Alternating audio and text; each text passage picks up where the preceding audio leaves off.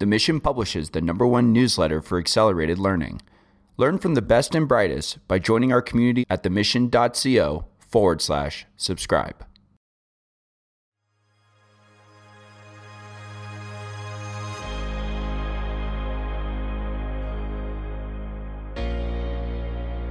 On this episode of the Mission Daily, Chad sits down with Russ Roberts, a former economics professor and the host of the Econ Talk podcast. Together, they discuss the future of higher education, the lessons Russ learned from teaching, and how the internet is democratizing education. We hope you enjoy. Russ, thanks so much for joining us. Great to be here. So let's jump into it today. So Russ, are you ready for the lightning round? I'm ready. Let's do it.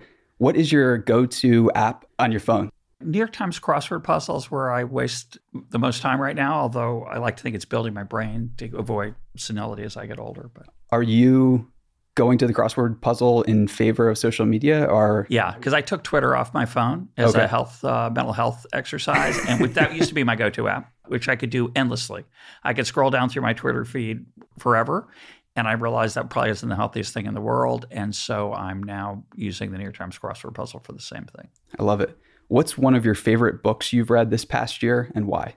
Oh boy, I read so many books. As host of Econ Talk, I read about 20, 30 books a year. Ironically, I'd say my favorite book I've read this year was not for Econ Talk. It's In the First Circle by Alexander Solzhenitsyn, a novel he wrote a long time ago that I had read 40 years ago and decided to revisit. There's a new edition out where he had self-censored the original edition. It's a sprawling, heartbreaking novel, and it blew me away. That sounds like a deep novel for anyone that wants to. It's intense. Brave enough to take that dive. Are there any podcasts other than Econ Talk that you're listening to at the moment or can't get enough of? No, because except for this one. No, I would say I don't. It's weird. I'm not a big podcast listener because I work out of my own house most of the time. I don't have a commute. I'm not much of an exerciser, and I don't have a dog. So when am I going to listen to a podcast? So when I do, I tend to listen to Radiolab, which I'm a big fan of, mainly because my kids listen to it a little bit. Okay. And so it's fun for me to share stuff with them. And how many kids? I have 4 kids. Okay. Nice. Any ages you can? Yeah. I hope 25 through 18, a girl and 3 boys, and 2 or 3 of them are pretty heavy podcast listeners, although, of course, almost none of them listen to Econ Talk, but that's life. They'll warm up eventually. Yeah, they'll grow up. They got maturing. What about music? They're raised very poorly. I don't believe it. So what about music? Are there any playlists or albums? Remember albums? They still exist? So the craziest thing I've been listening to lately is somebody created a chronological Spotify list of every Bob Dylan song. I think it's 50 hours of music. Wow. And there's about 4 versions of Tangled Up in Blue, which is a song I always liked when I was younger. And it's amazing. Dylan actually changed the melody of that song and the words of every single verse in some of the live versions he did, or bootleg versions, so that's really fun. One of my favorite Dylan anecdotes is that so many of his songs came to him in 7 to 11 minutes, supposedly, that he would just basically freestyle and write out. I don't know if that was a marketing ploy on his part or if that was actually what happened. Could be true. But I like to believe that was what happened. So you're a busy guy, but if you do have time to enjoy a movie or a TV series, what are you watching? What are your favorites? So my wife and I watch some series. We're always looking for a good series. It's hard to find for us sometimes because, of course, we have different interests. But to my shock, I really enjoyed The Crown, the first 2 seasons of The Crown. I have no interest in British royalty, but the production values of that show and the acting and dialogue is extraordinary. And it's really a picture of the last half of the 20th century through the eyes of England as England became less important. We love that. We loved The Wire when it came out. And lately I've been watching James Acaster. I don't know if you know him, a British comedian. I don't. He's got a 4-part series on Netflix that's so outside the box. He's a really creative, funny, different kind of comedian. I'm going to check that out. So that was the lightning round, and now we're going to venture into deeper waters. So are there any trends or movement inside higher education that are especially inspiring or exciting for you? So we hear so often about things that are going wrong inside higher ed. What do you see that's going right that you're excited about? Well, some of it is taking place outside the formal parts of higher education. The online education opportunities have increased dramatically. This podcast being an example. So many opportunities for people to learn more about the world through every sort of, from YouTube to podcasting to MOOCs that are now available typically without charge, which is just glorious.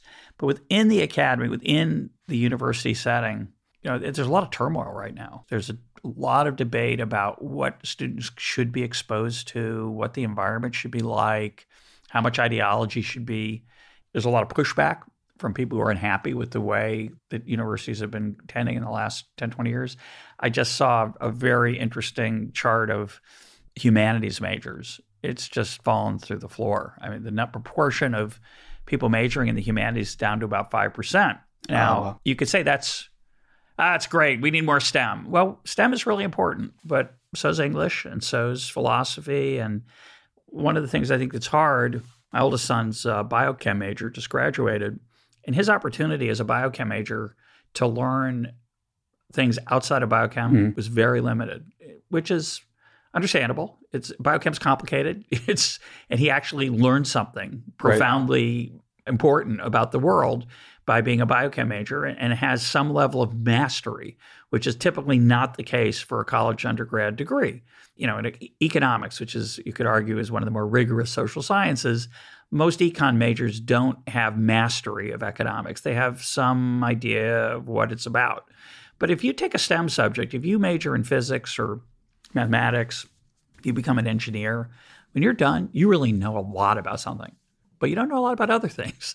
So I think one of the challenges is that as we move toward this, as we have moved toward this more STEM-oriented focus for a larger group of students, it's something really great about that. They're not getting the exposure to other stuff. And some people would say, well, who cares? Well, English isn't important. It's not. It's useless. It's just frivolous. And it's not. In my view, it's very much not the case. I think English is extremely important. I think philosophy is extremely important. History is extremely important. So I think we've lost a little something there. So that's a trend that actually I'm somewhat concerned about.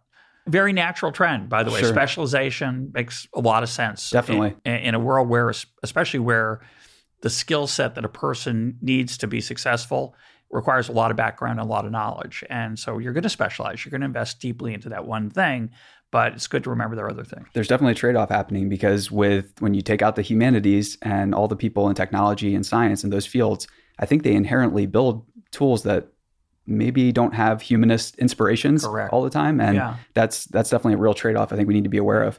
So you've taught many places, George Mason University, UCLA, Stanford. You founded what became the Center for Experiential Learning. And from all of those experiences, is there any story that stands out in terms of, is there a student success story or something that you always remembered? It's not one thing I think that stands out. I think the challenge in education, and particularly in college today, is that faculty is very expensive. People have very high value of time. And so the teaching process itself there's always a temptation to automate it.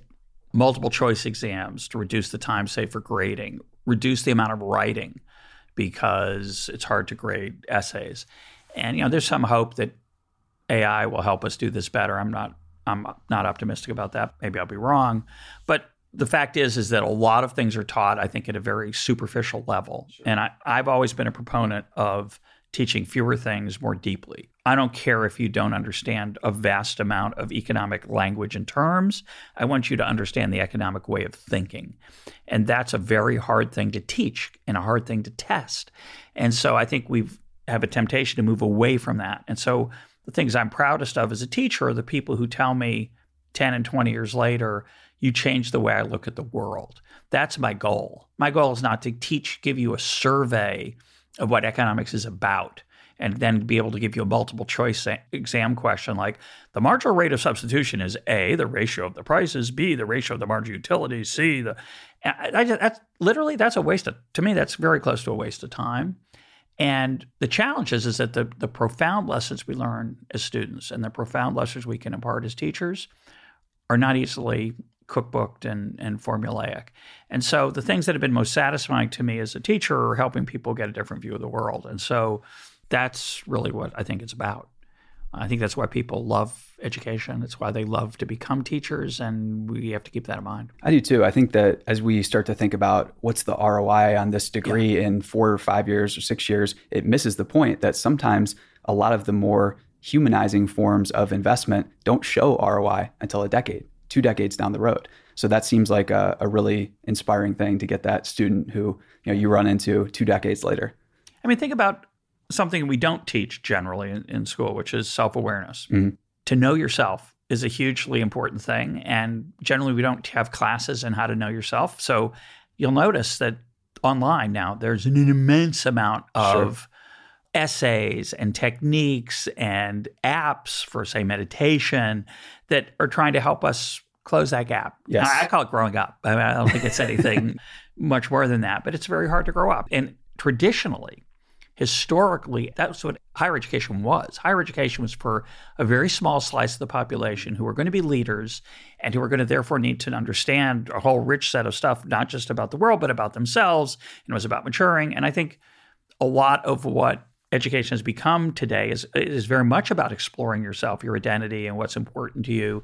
Can't do that in 4 years. It takes a lifetime. But you also need a methodology for how to get better at it. Sure. And we don't really teach that. And so the internet to me is just so full of useful, not so useful as well. A challenge trying to figure out what's useful to you and what isn't, but ways that we can get to know ourselves. And I think that's just an incredible development that's outside of formal education. And it's definitely more of a complement that can work in conjunction with existing higher ed. So if we had to look at all the different colleges and universities where you've taught, are there any stories or lessons you've learned about institutional change? So again, it's easy to fall into the trap of thinking institutions always just degrade over time and become worse. What are some examples or one example of an institution that really turned it around, or you got to see firsthand grow into something that you couldn't even imagine when you first entered? So having been in education and universities for 38 years, one of the stranger things about it is that they don't work like a lot of other things. And so people on the outside tend to misunderstand how they work. They don't understand that the whole idea of say, a university department is a bunch of cats that you're trying to herd, and you can't herd cats. Right. So people will say to me, well, doesn't your boss tell you to? It's like the whole boss thing. That's why we went into education. We don't like bosses.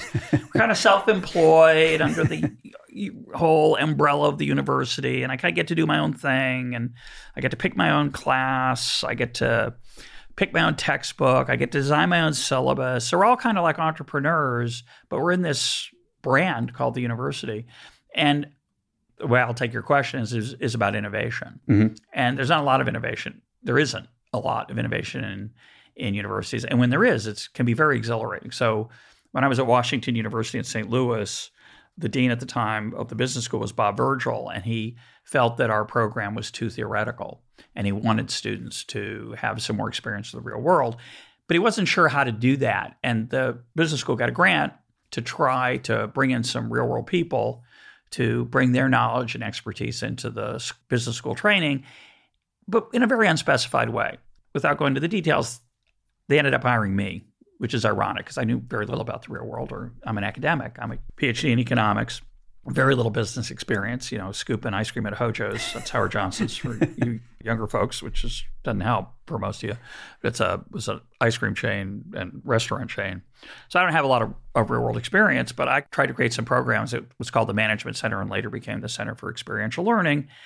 And that was an incredible entrepreneurial activity within a very unentrepreneurial place, the university. Right.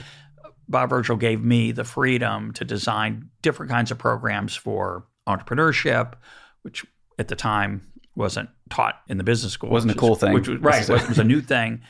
Entrepreneurship, we work with nonprofits. We work with startups, with entrepreneurs. We work with Fortune 500 corporations as consultants with the students. So I created a whole bunch of different programs. That was so much fun. A lot of academic life isn't fun. It's just its own weird research and teaching thing. So I had a unique opportunity there to create a bunch of programs and to let them evolve because, you start them and you realize, oh, this isn't working or the students aren't getting as much out of it as they should or whatever. So to be in a university that is open to that level of innovation, or an institution, in that case, the business school itself, was really spectacular. George Mason also had a very entrepreneurial focus at the time. And I mean on studying entrepreneurship, I mean allowing people to do creative things. When I was there was a lot of openness to new stuff. I think there's a tendency in education to say, we're not Stanford, so we have to become like Stanford. Right. Instead of saying, here's our strengths. What can we do that Stanford isn't doing? Sure. What can we do to stand out? George Mason is an example of that. Its economics department's very quirky. Mm-hmm. And instead of saying we're going to be like Stanford, Chicago, Harvard, MIT, when I was there, we said, we're going to be like George Mason, and we're going to do something really different. And that was also really fun. Very, very unusual place. I love that. All right, so this question takes it a little bit deeper. Bear with me here. So many of the best ideas, technologies, or ways of doing more with less typically get started in the mind of one person or a handful of people. And the progress and our civilization depend on those minorities of one or minorities of two or three. Is there anything that you believe about higher education or the education system at large that few or ideally none of your colleagues agree with you on? I don't know if I could be so bold as to make that claim. I do think, what I referred to earlier is incredibly important and underappreciated, if not ignored, which is, if you want to change somebody's life, which should be what education's about, as opposed to like telling them something. Now think about that distinction. I'm going to tell you something. That's not education. Right. That's what we have Google for that now, right? It's beautiful. It's a wonderful thing. I don't have to tell you who wrote The Charge of the Light Brigade. Just Google it. You can find it. I'm not going to then test your memory if you remember that I told you who it was. That's not interesting. I have the opportunity to teach you how to love poetry. That's what we should be doing in the educational system. I think the tragedy of education in America today is, to some extent, it's a credentialing phenomenon. And I think there is an opportunity for disruption. There's an opportunity to create a university experience, an educational experience that is transformational of a person's way of looking at the world and looking at themselves. And you have to ask yourself then, why isn't that out there? Why are so many universities cookie cutter? Mm-hmm. And why is it so much of what they do not relevant or not transformational of a student's life? And you take somebody who's in college today, go to a relative or yourself if you're listening and say, can you think of a course that changed your life? Can you think of a course that was transformational? And I suspect, unfortunately, the answer is often no. And the typical thing you hear, which used to break my heart, is someone would say, I like Professor so-and-so, he really knows this stuff, but he's so smart he can't explain it to us. Thinking he's a bad teacher. That's not a good, there's nothing to be impressed about there. So the promise of online education was to take the transformational teachers and get them to reach more than just 100 students or 250 students, but to reach 250,000 or 25 million. And we haven't achieved that. We failed at that for a lot of reasons. My friend Arnold Kling, the economist, says education's feedback, meaning we're constantly telling the student how they're doing so they can gauge what they've learned and haven't learned and where they need to go next. And we haven't figured out a very good way of giving that feedback online. Whereas face-to-face, I can look at facial expressions. I can do testing in a way I can't. It's too hard to do right now over the internet. So I think there's still the potential for a transformational educational experience. And yet you'd have to ask, why, if I'm right, why hasn't it happened? And one of the reasons it hasn't happened is that the credential of college has become so central to, quote, getting ahead, making it career, that to take a chance and say, skip college and take those 4 years and do something extraordinary that might be much more valuable is so frightening to parents, reasonably so. I get it. But it's so frightening to parents that it's very hard to make that leap. And I think there's an opportunity for somebody to create that option to make that leap and still keep enough of the credentialing part so that it would attract students. And I think that's an opportunity that maybe we'll see it. I love that answer. So from all of your experience inside higher education, are there any specific people that you have learned the most from? Maybe Dr. Becker or any mentors that you had along the way that really helped you succeed? Going back to my undergraduate at the University of North Carolina and at graduate school at the University of Chicago, I had 5 to 10 people who were transformational for me, taught me how to write. Doris Betts, or the economists who taught me how to think, Ken Wirtz, Saul Polacek, Gary Becker, Deirdre McCloskey, I'm probably forgetting some, I apologize. What's interesting to me is that because I host an economics podcast, my teachers have become some of my guests, and they've become as important to me as my formal teachers were.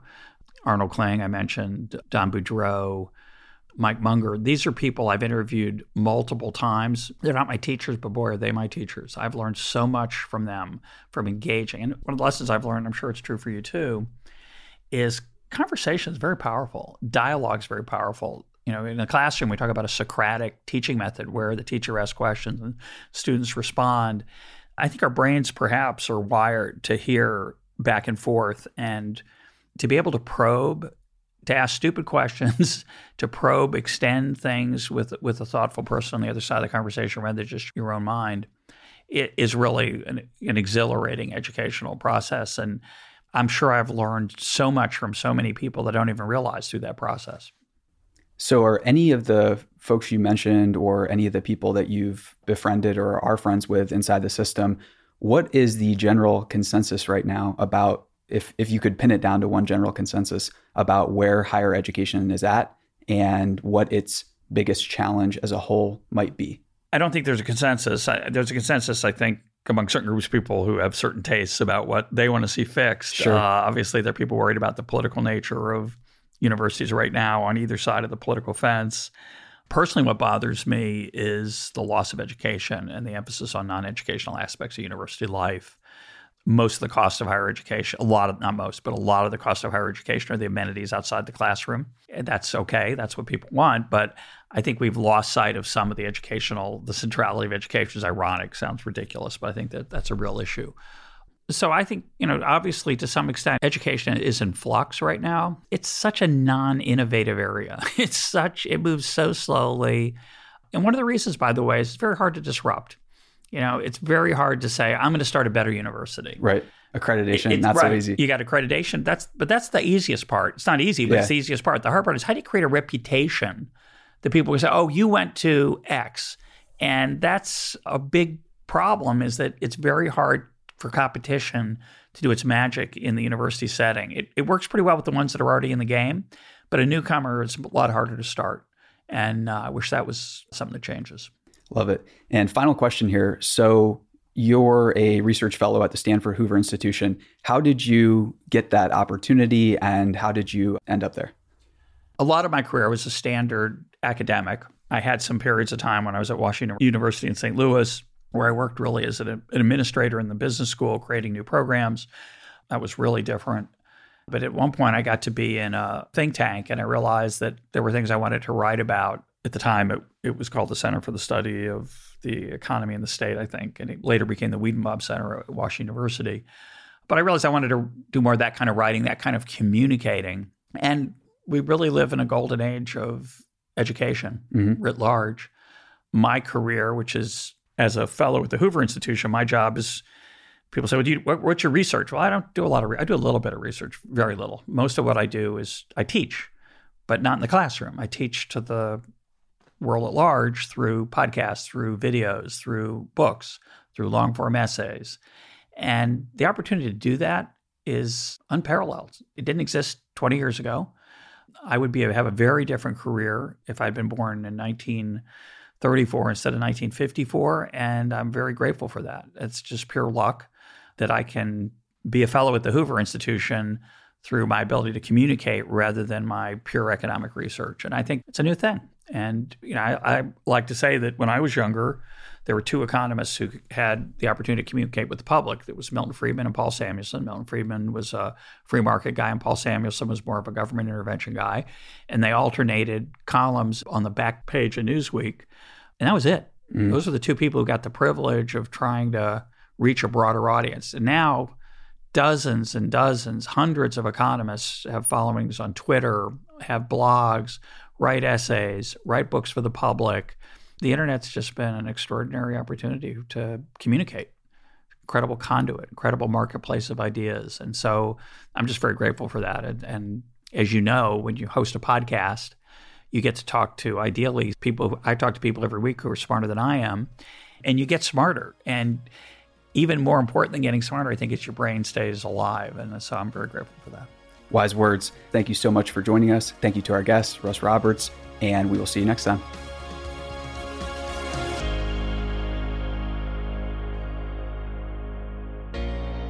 The Mission Studios creates custom media for world-class companies like Salesforce, Twilio, Katera, and more. To connect with our team of creatives, you can reach us at info@themission. Hey listeners, thanks for tuning into this episode. I hope you enjoyed it as much as I did. If you haven't already, please subscribe, rate, and review this podcast. It helps spread the word, and I would greatly appreciate it. See you next time. .co